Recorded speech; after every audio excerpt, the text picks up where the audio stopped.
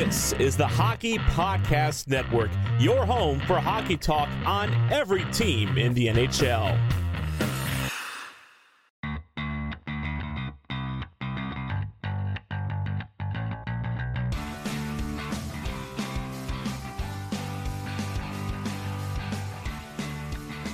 Hello, and welcome to the Tip of the Iceberg podcast, brought to you as always by the Hockey Podcast Network. My name is Nick Berlansky, and as always, I am joined by Nick Horwat, and we do have a very important episode for you folks today, as of course it came to light earlier in this week, or I should say came into the light, about the Penguins being accused of covering up sexual assault. So clearly we are going to be starting the episode on that, rehashing all the details that we initially reported and discussed back on Season 2, Episode 3 of the Tip of the Iceberg, which was last December when these allegations were first brought up and the first lawsuit came out. And then a little bit later in the show, we are going to preview the next couple of matchups for the Pittsburgh Penguins. But obviously, the bulk majority of our attention this week is not on the Penguins on-ice product. It is on this case, as is the entire NHL right now, with several of these incidents. So, Horwat, before we get into this new lawsuit that is coming up against the Pittsburgh Penguins, the ownership, former assistant general manager Billy Guerin, as well as former Wilkes-Barre Scranton head coach Clark Donatelli. I do want to ask you, you were the one that saw this before me whenever it came back out. So where did, if you want to talk about how this came back into the national limelight? Yeah, it obviously everyone knows about the whole Chicago Blackhawks, Stan Bowman, and all of the Kyle Beach situation, and as horrible as that is, and how brave of a soul, and how the public has reacted to the Kyle Beach, thing. It's something that the entire time we were discussing it, or we were seeing Twitter of it, in the back of my head, I knew that, hey, this whole Penguins thing from the Wilkes-Barre Penguins thing is still a thing. The case is still open. It has not been closed yet. We knew that this was going to be coming back, and I think we didn't do ourselves and the situation justice by not mentioning it last week when everything was happening and saying, hey, by the way, yes, what's going on in Chicago is horrible. The Penguins organization is still dealing with their own situation, that it's not closed. And it never went away, but it was brought back into the light again whenever Stan Bowman stepped down from Team USA Hockey and was rumored to be replaced with Bill Guerin, who, like you just mentioned, is one of the main names in the first case, and now in the second one. For what it's worth, also the second one names the Penguins ownership group, Mario and Ron Burkle by name. So this won't be going away anytime soon, and in reality, it shouldn't. This is serious stuff that we're discussing here again. This new case is opening up in Rhode Island where the incident took place. And if you don't know we won't get into the details of the incident because I think we talked about it in the last episode that we discussed it in. And it's not hard to find if you look for the details of it. But it was this whole thing was brought back into light because it was, this Bill Guerin possibly being the replacement for Stan Bowman whenever Bill Guerin himself may have a similar situation. So that's where it all kind of came from. And then the second case was being reported on. Also, to make matters worse, a second woman has come forward against Clark Donatelli. We do not know if the Penguins were aware of this one, of this situation. The legal team's working to get all the aspects figured out and get the facts straight. So there is all of that, and I'm trying to remember other things. It's basically stuff that is important, and we should have touched on it last week. We dropped the ball there, but hey, now that it has re-entered the light, it's what we're here to talk about. And the original case it was discussed by Rick Westhead. So Rick Westhead has been all over these things for a little while. Both Rick Westhead and Katie Strang have been, this is where the bulk majority of our information comes from, because those two have been on it the entire time. Rick Westhead with the Kyle Beach situation and with this situation from the start. So we do want to give those reporters credit because that is where the majority of the work is being done. is by those two on Twitter for sure. So definitely follow them if you want moment-by-moment updates on social media. But as you mentioned, Horwat, the new lawsuit is Erin Scaldi, wife of former Wilkes-Barre Scranton assistant coach Jared Scaldi, planning to file a sexual assault lawsuit against former coach Clark Donatelli, Bill Guerin, the Pittsburgh Penguins organization, Mario Lemieux, and Ron Burkle, as well as others, filed in the state court of Rhode Island, as you mentioned, because that's where it happened in Providence.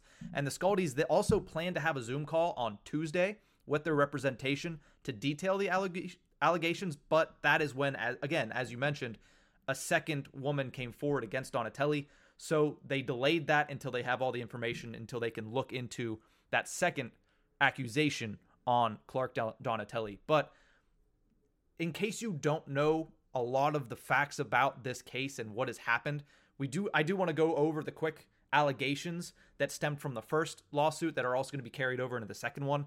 They stem from a team road trip back in November of 2018, where Donatelli allegedly made unwanted advances at Mrs. Scaldi twice, including grabbing her breast and reaching down her pants while in the back of a cab as her husband was in the front seat. After this, about 6 months later, the Scaldis confronted Donatelli in May of 2019, where Donatelli said he was too drunk to remember and apologized to the couple, and then he also said that he was going to come forward to Bill Guerin at that moment. A couple weeks later, he had yet to do that, so the Scaldis reportedly went and reported the incident to Bill Guerin himself, who at the time was the overseer of the Wilkes-Barre Scranton Penguins as their general manager, as well as the assistant general manager of the Pittsburgh Penguins. So that was in June of 2019. They brought it to him. And then later in June of 2019, Donatelli resigned and the club stated personal reasons for his reason for leaving the club. Now, Scaldi also claims that Bill Guerin and the Penguins organization told him to keep quiet, and then also that they retaliated against Mr. Scaldi when he was let go from the team in 2020.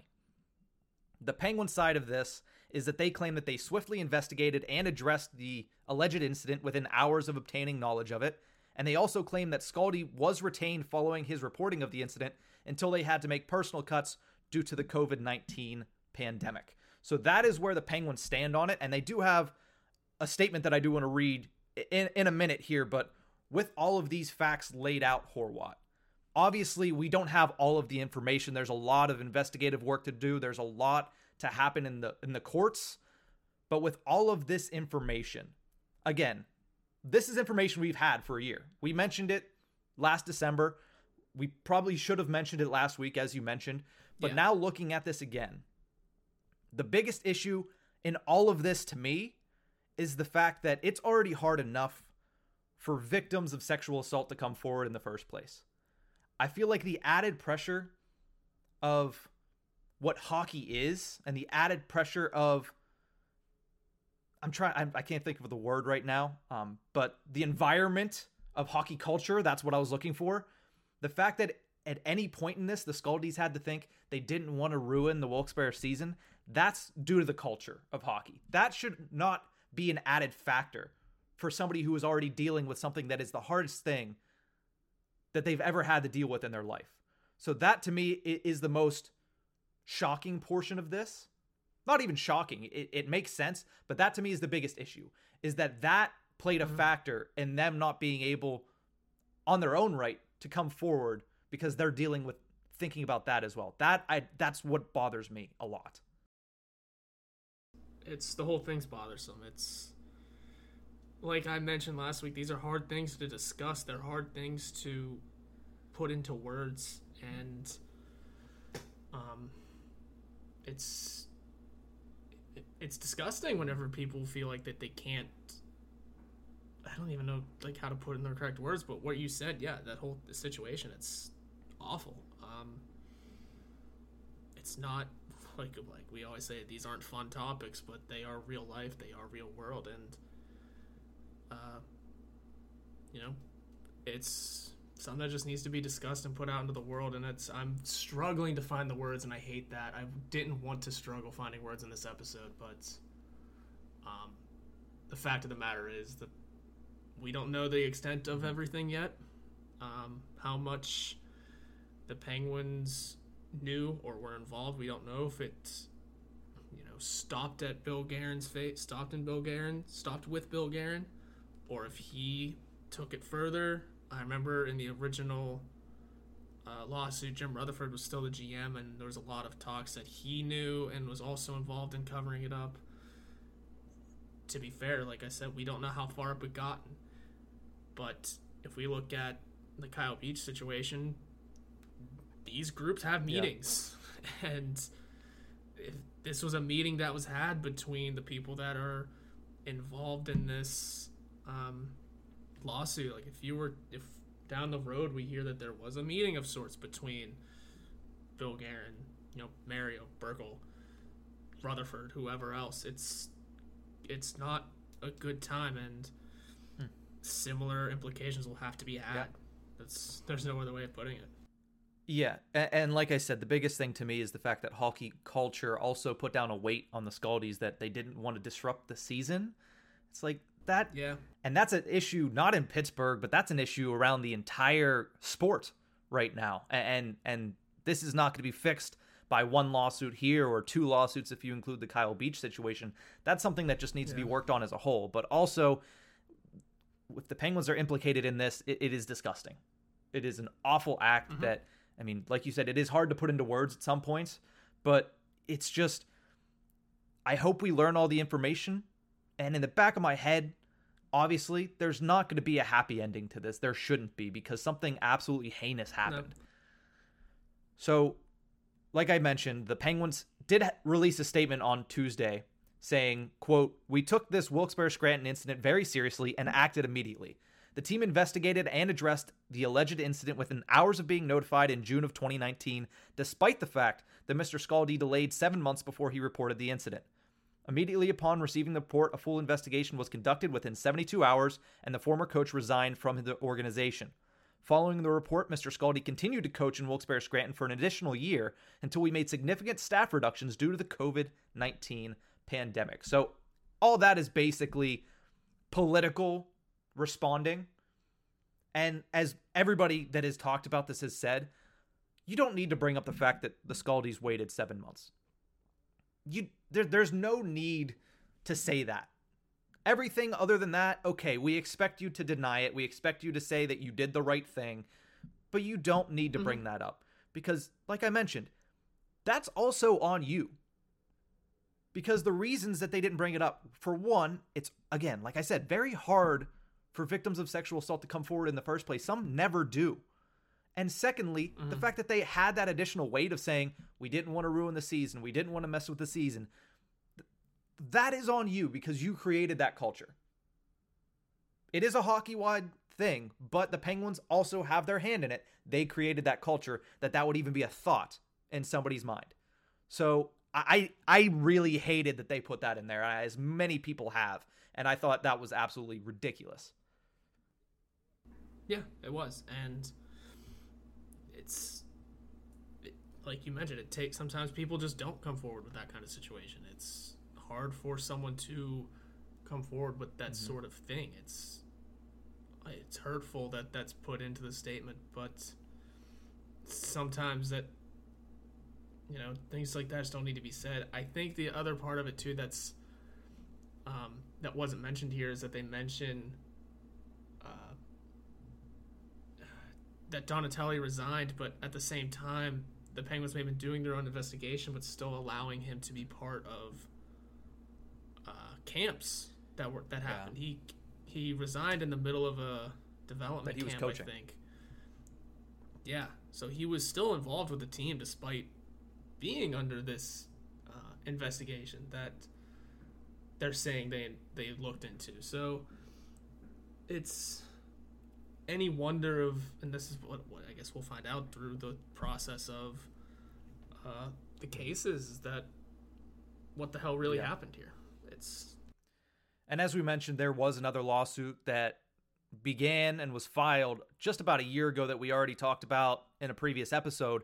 And in that lawsuit, the Scaldis are already suing the Pittsburgh Penguins for this incident in the U.S. District Court for the Middle District of Pennsylvania, where the Scaldis are accusing the Penguins of negligently retaining a coach who sexually assaulted and harassed Mrs. Scaldi and then retaliating against Mr. Scaldi for reporting the incident. That's what the Penguins are accused of in that case. And just recently, the One update that I've seen is that the judge ruled against the Penguins' motion to have arbitration instead of a jury trial. So those are the biggest updates on what has happened to that other lawsuit. And also, there is another independent investigation from SafeSport into Bill Guerin and his involvement. Whereas, like you mentioned, the USA Hockey, whether or not he becomes the general manager of USA Hockey for the Olympics is dependent upon the results of that SafeSport investigation, where he has not been cleared yet. So we have an independent investigation on Guerin and then 2 lawsuits from the Scaldies against the Penguins, Guerin, Lemieux, Burkle, and the entire organization. Yeah, there was one other thing I saw. I forget what it was when it was initially reported by SI Hockey, I think, that that Bill Guerin was going to be the next... Yeah, here it is. I'm trying to find like the responses because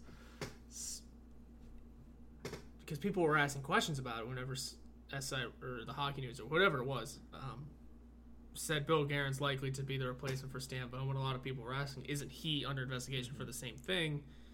And the writer responded with something that was in the article that said, gotta find it now, that basically he was not clear. Yeah, SafeSport said he wasn't cleared. I'm sorry, I don't have this up already, so I'm stuttering over what I'm trying to find. Yeah, there was a report that he had already been cleared of these accusations, but that was putting the cart before the horse. Again, follow Rick Westhead for minute-to-minute updates because he was able to actually debunk that after it came out that it said that he was cleared. But he is not currently cleared as of this moment from those allegations, and that investigation is still ongoing. So that is where we're at right now. That's basically what it was. It's all very interesting. Clearly, I mean, Bill Guerin being under investigation by multiple different sources, the Penguins under investigation for multiple different cases. It's one thing we're going to have to follow for a while here, especially if we've only gotten one update in a matter of a year on the first one. So there's more to it than just our current team. There's more to this whole hockey business, man. It's gross, it's disgusting, and the right people need to be held accountable for the right things. And if we've learned anything from the Kyle Beach situation is that the NHL has no idea how to handle it. Hell to the no. The press conference earlier this week with Gary Bettman was awful. And I don't want to deep dive into that alone because that could be a 2-hour episode that really dives into why he probably needs to be relieved of his duties as NHL commissioner, but we won't get into that now. That's what Alan Walsh has been saying. Exactly. So we're going to make a really hard right here, a severe hard right as you have to do in these situations, and we are going to preview tonight's matchup between the Pittsburgh Penguins and the Philadelphia Flyers. It is the first matchup of these two teams on the season. The Pittsburgh Penguins going into this game are facing a lot of issues on the ice right now. They're coming off of a 4-day break where you would think, okay, they're refreshed, they're ready, they're going to be healthy, but as is the case with the Pittsburgh Penguins usually, and definitely the case this season, the Penguins are not healthy. Chris Letang luckily is back with the team and cleared from the COVID protocol. He's on the ice. He practiced on Wednesday, in-line drills. You would assume that he's going to play, but it is not confirmed whether or not he is going to play as of yet. Crosby and Carter did come back on Saturday, but Sidney Crosby will probably, and by probably I mean 99% chance, not be in the lineup on Thursday night against the Philadelphia Flyers because him and Brian Dumoulin have also tested positive for COVID-19, and now it is 4 players for the Pittsburgh Penguins that are currently in the COVID-19 protocol with Crosby, Dumoulin, and then from earlier this week, Marcus Pettersson and Chad Ruhwedel. So the Penguins, once again, are going to be shorthanded going up against their cross-state rival. Yep. And Crosby was listed as symptomatic, whereas Dumoulin is asymptomatic. Mm-hmm. Oh boy. And that Letang was symptomatic, and he was given his recollection of it. He had all of them, basically. For about 4 to 5 days, he said it was pretty bad. Yeah. So, again, I don't know what the hell is going on with this team, but this virus sucks, man. It always has. Always has. But, yeah, well, just not having a good time. Yeah. Not having a good time. So, shifting focus from who's not going to be there to who is going to be on the ice. As far as defense-wise, we're probably looking at, if Letang is able to go tonight, a Matheson-Letang top pairing, P.O. Joseph making his season debut with John Marino on the second pairing, and Juuso Riikola and Mark Friedman as the third pairing on defense. Definitely helter-skelter when you look at it, but that's what happens when you have 3 defensemen in the COVID protocol at once. But you know what it is? It's Mark Friedman against his old team, and we love to see that. We do have, if we have something to fall back on in this game, it is Mark Friedman playing against the Flyers. Yeah. And God, that's always exciting. That's always so fun. He he never played with Simmons, and he went after him in the Toronto game. I don't know what else you need to do, man. You don't like the Flyers, clearly. He's a perfect Penguin in that situation. Yeah, but I look at that third pairing with Riikola and Friedman. That's a lot of, wow, you guys have not played a lot of NHL hockey in the last 2 years, and wow, I have no idea what Mike Sullivan thinks of either of you at this point. They're getting a grand total of 4 minutes of ice time. I hope we all realize this. If there is no penalties in the game, which means no power play, no penalty kill, which neither of these two will be on either, in my opinion. I mean, Friedman might be on the PK. But if there is no penalties and it's 5-on-5 the entire time, they will not pass 8 minutes of ice time. Hell no. They will genuinely probably not. Again, we don't know if Letang is going to be healthy, but if Letang is healthy, then the top 2 pairings are probably each going to have 22 minutes to 29 minutes of ice time. Letang might go over 30 again. And his first COVID symptoms. And his first game back off of COVID list. So oh my God. It also does not help that he's probably not going to be up to snuff when it comes to conditioning either. We had no expectations for this team going into the year, right? None. We didn't have our top players. And then as the season went on, more of our top players got hurt. Mm-hmm. And somehow, some way, we have one game where, hey, our expectations have risen slightly or immediately because Crosby and Carter are back, with the caveat of both of them probably not going to be up to speed yet. Yeah. Okay, but we're still going to get our expectations up because they are 2 of our better players right now. And now Crosby's gone again. Letang, for all we know, might not play. Sure, Rust is practicing, but he's not playing. All of a sudden, we have no expectations again. Mm-hmm. All of a sudden, I have no expectations for this team going into the Flyers. And who do we play after Philadelphia? The Minnesota Wild, who we will preview in the next segment. Yeah. Again, all of a sudden, I have no expectations for this team, which might be good. Mm-hmm. I didn't have expectations at the beginning of the season, and they went and won quite a few games, quite a couple. Yep, handily. But now, all of a sudden, with the expectations come and gone, I don't know. This team drives me bonkers, and it's not even like it's games that are doing this to me. Yeah, it's legitimately injuries, COVID, off-ice bullshit. All of this is driving me insane. Yeah, and it is, like you said, it's encouraging that Brian Rust skated with the team. He practiced in a no-contact jersey, which is, if we've known anything about the Mike Sullivan era, is a step that he's probably back in the next week or two, mm-hmm. which is good for the Pittsburgh Penguins. But if they're going to want to win games, especially starting on tonight's game with the Flyers, if they're going to win games, they're going to need to win low-scoring games where Tristan Jarry plays his ass off. They're coming off right now, the Penguins are riding a 3-game losing streak. 3-game regulation losing streak. They're going to need Tristan Jarry to be the Tristan Jarry of the first couple games and not the Tristan Jarry of last week. Because if he is like he is last week, I don't know if the Penguins, where they're at right now with the defense that they have out there and with the forwards that they have out there, I'm not sure if they're going to be able to just go out there and outscore people. Flat out, without playing great defense and having great goaltending. So you need P.O. Joseph to come up and be really good. You need Riikola and Friedman to hold down the fort. And realistically, you need Letang to be Superman once again. Yeah, and that could happen. It could happen. That's why we play these games. Exactly. I do want to mention a couple things on the Philadelphia Flyers before we continue to talk about the Pittsburgh Penguins matchups coming up. The Flyers on the season are 5-2-1. Currently coming off of a 3-0 win over the Arizona Coyotes on Tuesday. Their top performers this season are Sean Couturier. He has 4 goals and 11 points so far this season. Claude Giroux, 5 goals and 10 points. And newly acquired Cam Atkinson has 6 goals and 7 points in the 8 games played for the Philadelphia Flyers. And the biggest question for them coming into the season, similar to the Pittsburgh Penguins, was what does their goaltending look like? Carter Hart, 3-2-1. 2.33 goals allowed average and a .928 save percentage. So far, pretty good for Carter Hart.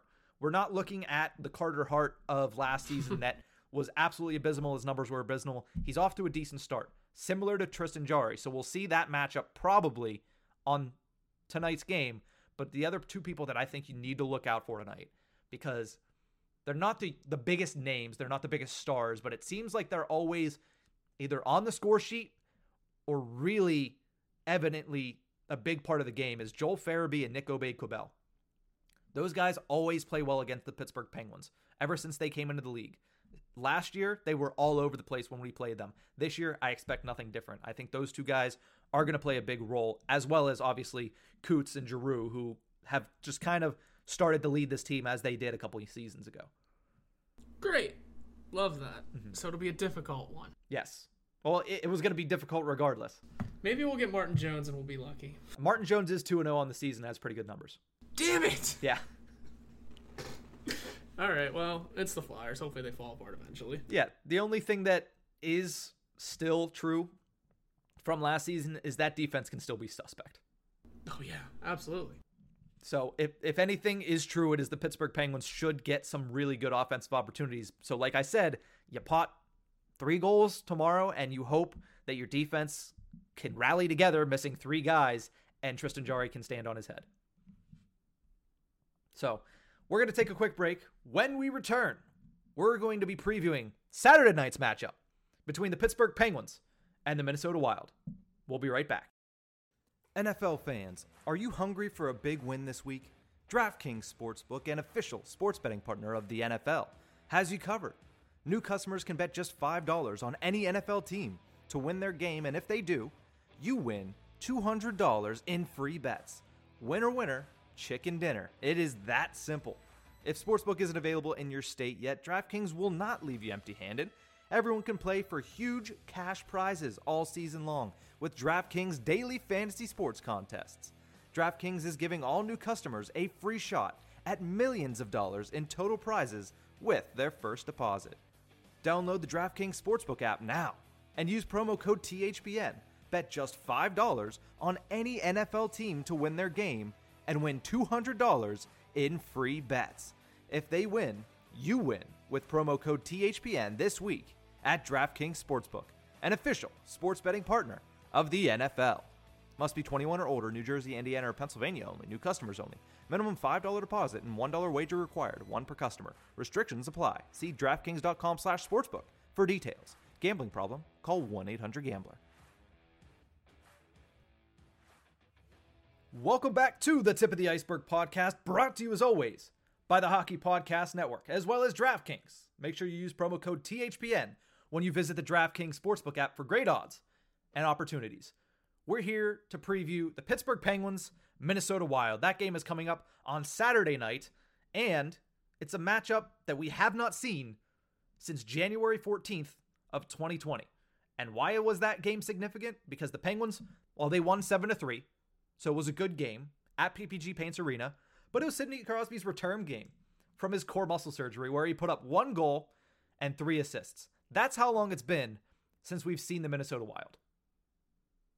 It's a whole new team, isn't it? I'm like trying to find that team. So it's not going to be the same. The only thing that I do remember that was basically the same is Marcus Foligno was raising hell in that game, and he is obviously one of the leaders still in the Minnesota Wild. Yeah, I'm trying to just pull up the roster, but, you know, Hockey Reference likes to throw ads in my face. Yeah. But, yeah, I mean, Parise and Suter, the obvious ones that are gone. Kirill Kaprizov is an obvious addition. I think they've had new goalies every year since, you know, their team started. But who else is on this old team? Oh, Matt Barkowski was over there. Kevin Fiala was their leading scorer. Eric Stahl's no longer there. Matt Zuccarello's still there, right? He is still there, yes. Yeah. Yeah. So the point is, there has been some overhaul in Minnesota since the last time we've played. It's been a while. A little bit. Yeah, a little bit. And it's an interesting thing to see, especially now that they are... When we played them then, they weren't the same. They were not as good of a team. Now they look like a house of fire. At least they did last season, kind of. Kirill Kaprizov put the world on his back, basically, and willed that team into being relevant, but also the cast of characters behind him were just as good and talented. So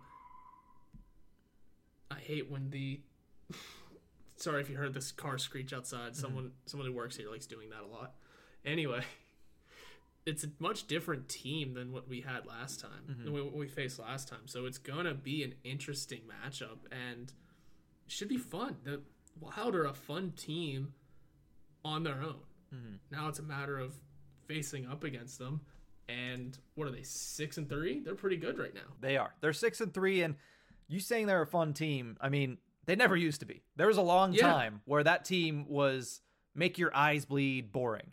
But the addition of Kirill Kaprizov really kind of jump-started that with a guy like Kevin Fiala, with the goaltending and Cam Talbot that they've been able to get. They're a team that has been put together by Billy Guerin, who obviously we talked about in the first segment, but they're a team that is exciting. They're a team that took Vegas to the brink in the first round last year, and they're a team that this year is expected to make a run to the playoffs at the very least, and possibly a little bit later into the playoffs. Now, like you mentioned, they're 6-3-0 on the season. Their last game was Tuesday, so they will not play between, or they're not going to end up having a game between Tuesday's win and Saturday's matchup with the Penguins. Nice 3-day break for them. But in that game, they got a 5-4 overtime win against the Ottawa Senators, a game in which the game-winning goal in overtime was scored by Kirill Kaprizov. His first goal of the season. Before that, it was a little bit of a panic time in Minnesota because he would not been putting the puck in the net. He does have 8 points on the season, so he did have 6 assists going into that game, had a goal and assist in that game, but Minnesota fans were a little scared that their leading scorer from last year, 26 goals in 55 games last year, did not have a goal up until that performance. Yeah, and you want to know what else Minnesota's loving right now? Their addition of Calen Addison. You're very welcome. Yeah. You are very welcome. Obviously, the Pittsburgh Penguins in that trade between getting Calen Addison and a first-round pick, and I believe somebody else went to Minnesota as well in exchange for Jason Zucker. They, up to this point... Galchenyuk, that's who it was. I forgot about him because he has been on 3 other teams since then. But that trade obviously has kind of swayed in the favor of the Minnesota Wild. They have a really useful defenseman. Meanwhile, I mean, Jason Zucker hasn't been bad, and he's been better this season already. But, you look at the price that you paid, and it was a little bit of an overpay there. Yeah, and did they trade Galchenyuk, or did they just let him walk in free agency? They just let him walk in free agency. He ended up going, I believe, to Toronto first, and now I believe he's back in Arizona. Ottawa, traded by Ottawa to Carolina, traded by Carolina to Toronto, signed as a free agent with the Arizona Coyotes. Yeah, I said 3 teams, and I thought I was being a little exaggerated, but nope, four teams since he left Minnesota, and he was only there for half a year. Played 8 games in Ottawa, scored 1 goal, was a -6. Yeah, Galchenyuk's career that could be a feature on something. It is. Yeah, because he signed a PTO with Arizona, didn't he? He did this year. Yeah. Oh, well, don't think he made it. No, but back to this game. Obviously, the goaltending matchup between what again I would expect coming off of a long break, he's going to get back-to-back starts in Tristan Jarry against Cam Talbot. Cam Talbot has been okay for the Minnesota Wild so far this year. A 2.72 goals allowed average, a .905 save percentage, and he's 6-2 on the year. So he's done well enough to get wins for this Minnesota Wild team. But when you look at their roster and the Penguins roster for this matchup, it's not going to be a lot of high-flying names. Kirill Kaprizov's probably the top billing player there, the top billed superstar. And then other than that, it's going to be a test of depth. You look at the Penguins, they obviously have a little bit higher goals for per game in 3.25 against the Wild's 3.00, and also a better goals against per game, again, by about the same margin. So you're expecting this game to finish 4-3, 3-2. You hope that the Pittsburgh Penguins, with all these players out and with the depleted defense, are able to match up well with the Minnesota Wild, because even back in 2019, the question was, hey, this team is really deep. They're not really bad in any area, but they're also not extremely good in any area. I feel like they're at the same level, but a little bit better.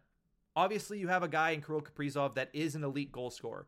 That helps. But I feel like the rest of the team is at that same level where there's not really a gaping hole anywhere in that lineup. So you're just going to have to play well through all four lines, and that's, of course, what Mike Sullivan likes to do. It's what he likes to do, and it's what this team is usually really good at. Mm-hmm. We always talk about the Bluger line always being one of the team's better lines, better units. Mm-hmm. They're not a top line. They're third right now and could be fourth come full health, or still third in some weird circumstances. Full health is a joke that we tell ourselves. Exactly. Or there's our top point scorers right now, which are Dan Heinen, who, no, he's not a top line guy, at least not in the grand scheme of things. I wouldn't think so. He was practicing on the top line on Wednesday. Yeah. It's just a matter of our depth always steps up, and we like rolling four lines. Mm-hmm. Mike Sullivan always has. It is what has been the key to success for us in the last few seasons. So if that continues to work, this shouldn't be any problem. But it's just a matter of getting it to work. Mm-hmm. And when you realize our fourth line at this point has become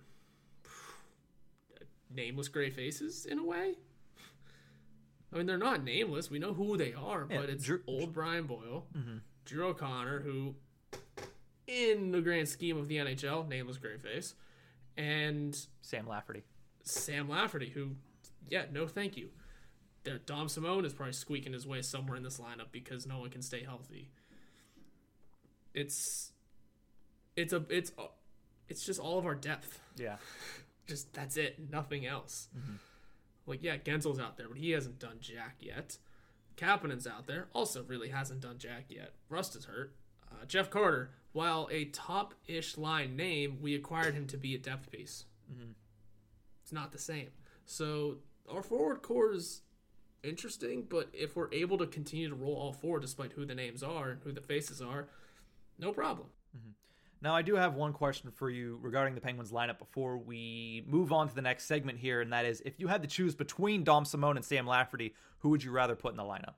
Dom Simone. I have more faith in him. Yeah. Sure, he may not score, but he may not score and may not have the willingness to brawl a little bit, but I at least like his game more than I like Sam Lafferty's. Mm-hmm. As of this moment, Sam Lafferty has drawn in instead of Dom Simone, but I agree with you. I'd rather see Dom Simone in the lineup than Sam Lafferty. I think he helps a little bit more on the offensive side, and I don't think Sam Lafferty has as much upside on the defensive side to try to counterbalance that. But we're going to take a quick break. When we return, we're going to close out this episode with our shout-outs and call-outs. We'll be right back. Hockey fights, lifestyle, and tales from a first-round draft bust? We have it all and more on the Hockey Podcast Network, your home for boutique hockey content and podcasts covering every team in the NHL. Welcome back to the Tip of the Iceberg podcast, brought to you as always by the Hockey Podcast Network, as well as DraftKings. Once again, promo code THPN at the DraftKings Sportsbook app. Horwat, we're going to close out this show with our shout-outs and our call-outs. Let's start with our shout-outs. I want to shout out Ryan Callahan because he has been great since moving over from NBC to ESPN this season. Obviously, NBC doesn't carry hockey anymore, so I don't know what use they would have for a guy like Ryan Callahan, but he signs with ESPN, and I think he's been really, really good. And I think one thing that we've noticed with everybody that was on NBC last year is they were restricted in their commentary a little bit. This, obviously, I've watched the way Ryan Callahan has been a color commentator for some of the games that ESPN Plus has put on. But also, when he's on in the crease, and he's just a commenter there with either Arda Ocal or whoever he's with, he has really good input. Input that we did not hear when he was a member of the NBC crew. So, clearly, ESPN is a little bit more liberal in what they're allowing their commenters to say. Obviously, we've seen John Tortorella say a lot. TNT has done the same things with Paul Bissonnette, with Wayne Gretzky, with Rick Tocchet, just letting them say not anything they want, because I'm sure that would get a little bit more R-rated, but saying a lot more in terms of being able to express what they actually feel instead of reading from the same script, which is basically what NBC was the past 5 seasons. So shout out to Callie. I think he's done a great job, and I'm excited to continue to watch what we're seeing from from ESPN and from TNT. Yeah, I haven't seen much of it yet. I finally started watching, or at least having hockey on in the background on ESPN Plus, despite them not being local games. But I mean, the thing about ESPN Plus, at least when it comes to the games, is I'm getting the local feeds. Yeah. I haven't watched any of the ESPN games yet. I just caught up on Edmonton's local feed and I forget who else's. Yeah. Toronto's. I don't remember. I think they only have like 4 or 5 games a week that is their ESPN, specifically their commentators. But I still have to find the time and the effort really to actually watch the shows you're discussing, and really see what's going on over there. It's obviously it's much better already than NBC because they're allowing them to be a little more open, and they were, you know, what else made them, you know, what else gave them the feel if they're going to be more open about what they're doing and saying? Oh, they had Paul Bissonnette come on. Yeah. You're not tying that guy down, okay? As much as you want to, you're not going to. Yeah, we've already seen a couple things where you're like, whoa, can you say that on TV? Yeah, you can lower him a little bit, but you're not going to get him to completely shut it off. So that was the first sign of, yeah, they're going to be fun. They're going to be open to things. And they got to be the right kind of open to things because, remember, because you got to be the right kind of open to things because you can't let what's his name? What was his name? The one that no one liked, the one that went into the crowd and beat someone with their own shoe. Oh, Mike Milbury. Yeah, because you can't let Mike Milbury talk. Can't have that kind of shit flying. Nah. So, hey, shout out to ESPN and TNT. I guess they're doing good work. I just need to catch it still. I'm a little behind the ball. All right, Horrell, what is your shout out this week? My shout out is the reason why I'm a little behind the ball. I started reading again. Oh. And it's like the first time since high school. But I'm mostly only reading because Paul McCartney made a book that this isn't the book, it's the box it came in. That's a big book. It's 2 books, to be fair. Okay. But it's also, they're both big because you see how they're called the lyrics? Mm-hmm. It's literally the story behind almost every song he has ever written. Wow. From 1954, his first song as a kid, and through his, so far I've gotten up to like 2018, I think is as far as it goes. I don't know if it's got his new album in there. Mm-hmm.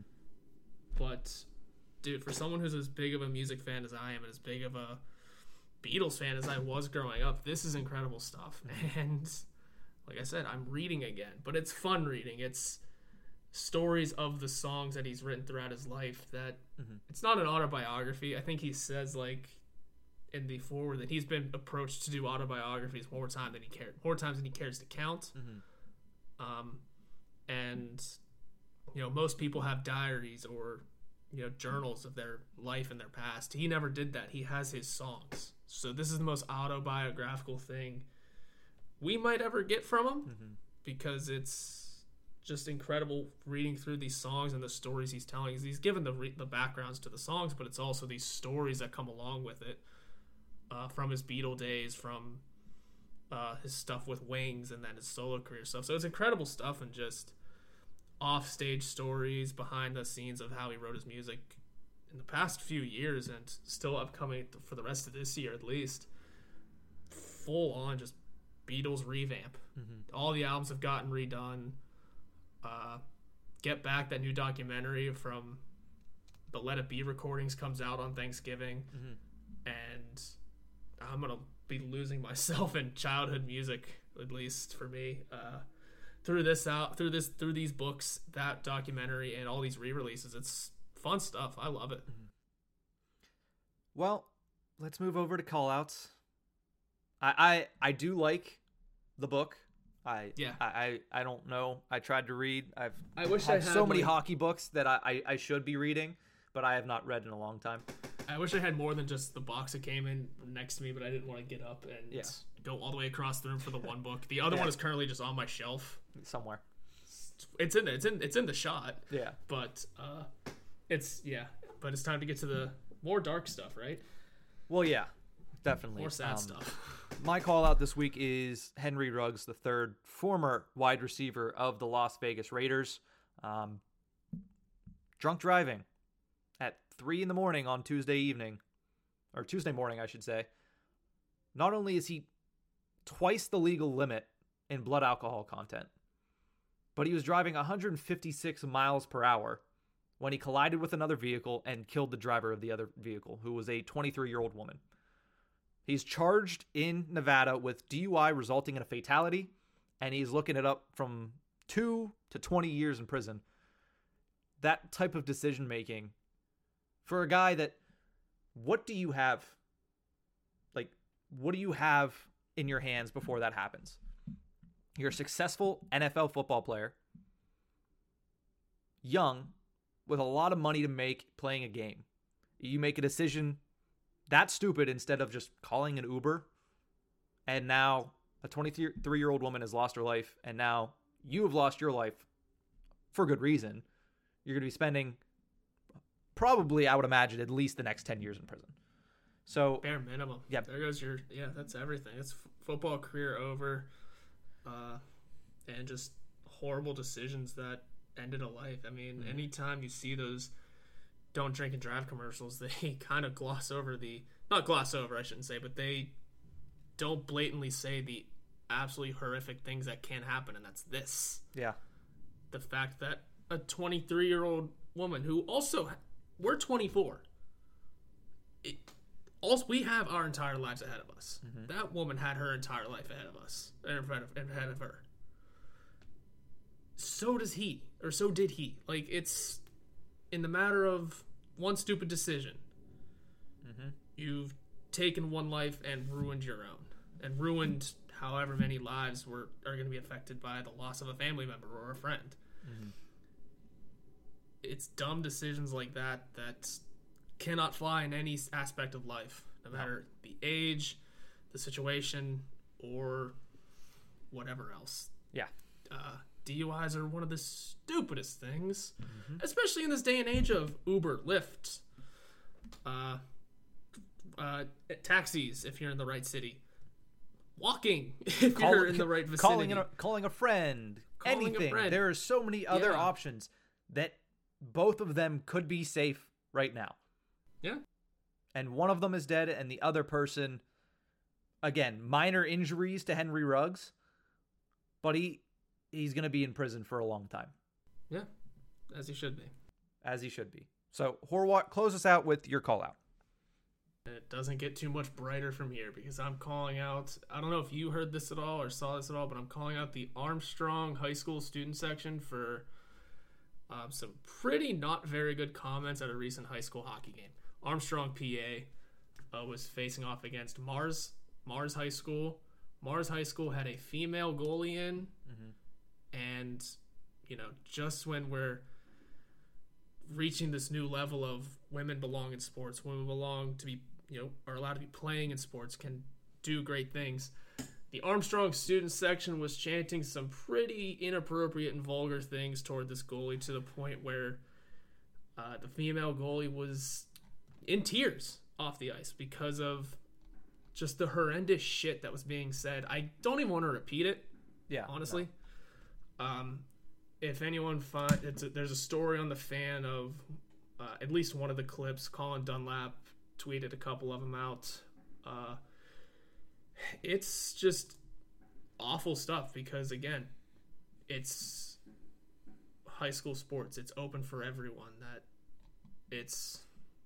No one deserves that sort of thing. Colin Dunlap did retweet. Her old coach said that she doesn't deserve it. She loves the game, and that's not something anyone ever deserves to hear, because they are, a female in a sport. And it's, again, more stuff that's hard to put into words, but these aren't things you just chant like that. Don't know what the hell could have come across their mind, and no one stopping it isn't any better, but don't know what you can do to stop that. It's an entire student section. Education. Yeah. Basically, we've been pounding at the door, starting with, from the NHL level down, saying hockey is for everybody. But a lot of people still don't actually follow through with that. Now, the NHL hasn't followed through with that, but it should be for everybody, because hockey is for everyone. But let's not use it as a moniker. Let's not use it as a slogan. Let's not use it as a marketing tactic. Let's actually start just believing it. Start there. Yeah. Start believing in what you're saying. Start accepting that hockey players can be anybody. So I did not see that story. But is definitely just, I don't know. I again, hard to put into words. People just need to start being nicer to each other. I don't understand how we can be this far into civilization and people are still dickheads like that. Yeah, and the worst part is, like, you haven't read the story, you haven't seen the story, you're gonna go watch the videos, and I am awaiting a message of, holy fuck, how did this happen? Because it's pretty horrible what they were chanting, and like I said, she was left in tears over it. So it's horrible stuff, and you feel for everyone involved that was hurt by it, because that student section, Armstrong's student section, isn't allowed to go back to games. They shouldn't be. And just all the other things that come with it. We've seen how amazing women in sports can be. I mean, hell, the women hockey teams in the Olympics put on more fun games than the men's do sometimes. Point blank. So it's just wrong to see things like this still happening, and that's just how we have to close off this very not fun episode to record. But hey, these are important things that need to be discussed. So yeah, we would be grossly negligent and not talking about them. That's part of the problem, is people shy away from talking about them, and we want to talk about it more. So obviously, like we said before, we're going to keep track of this, and hopefully we get updates about the Penguin situation before another year passes. Hopefully some information comes out, but if there is more information, we will bring it to you here on the Tip of the Iceberg podcast. Also, like we mentioned at the top of the show, follow Rick Westhead, and just that's your hourly, that's your update to update. That's what we follow. And also Katie Strang as well is plugged into everything that is happening in those situations. So definitely follow those two on Twitter to keep updated. Yeah, and all of the local writers will be all over it as well. I read some stuff from Taylor Haas as well. She's covering this stuff pretty well because she takes this shit seriously. I think Mike DeFabo might have stuff as well. Everywhere you look, every local writer will have something too. So it'll be out there for you to read. You just gotta do your due diligence and find it. We cannot just keep reporting it to you every week, but I mean, do your part. Educate yourself. Yeah, I mean, we will if there's new information, but apart from that, we're not going to continue to repeat the same stuff. But yeah, clearly. But that's going to do it for this episode of the Tip of the Iceberg podcast. Thank you so much for tuning in. We appreciate you tuning in each and every week. We will be back on Monday to see how these two games ended up for the Pittsburgh Penguins. Pens Flyers and Pens Wild. But that's going to do it again for this episode. We'll see you guys next week. Have a great weekend, Pens fans. You can follow us on Twitter at NickHorwat41 and at Nick_Berlansky. You can also follow the show's Twitter handle at Iceberg Podcast. This podcast can be found anywhere you get your podcasts from, so please subscribe and rate us on Apple Podcasts. We are brought to you by the Hockey Podcast Network. You can visit them on Twitter at HockeyPodNet or at thehockeypodcastnetwork.com. Every team, everywhere.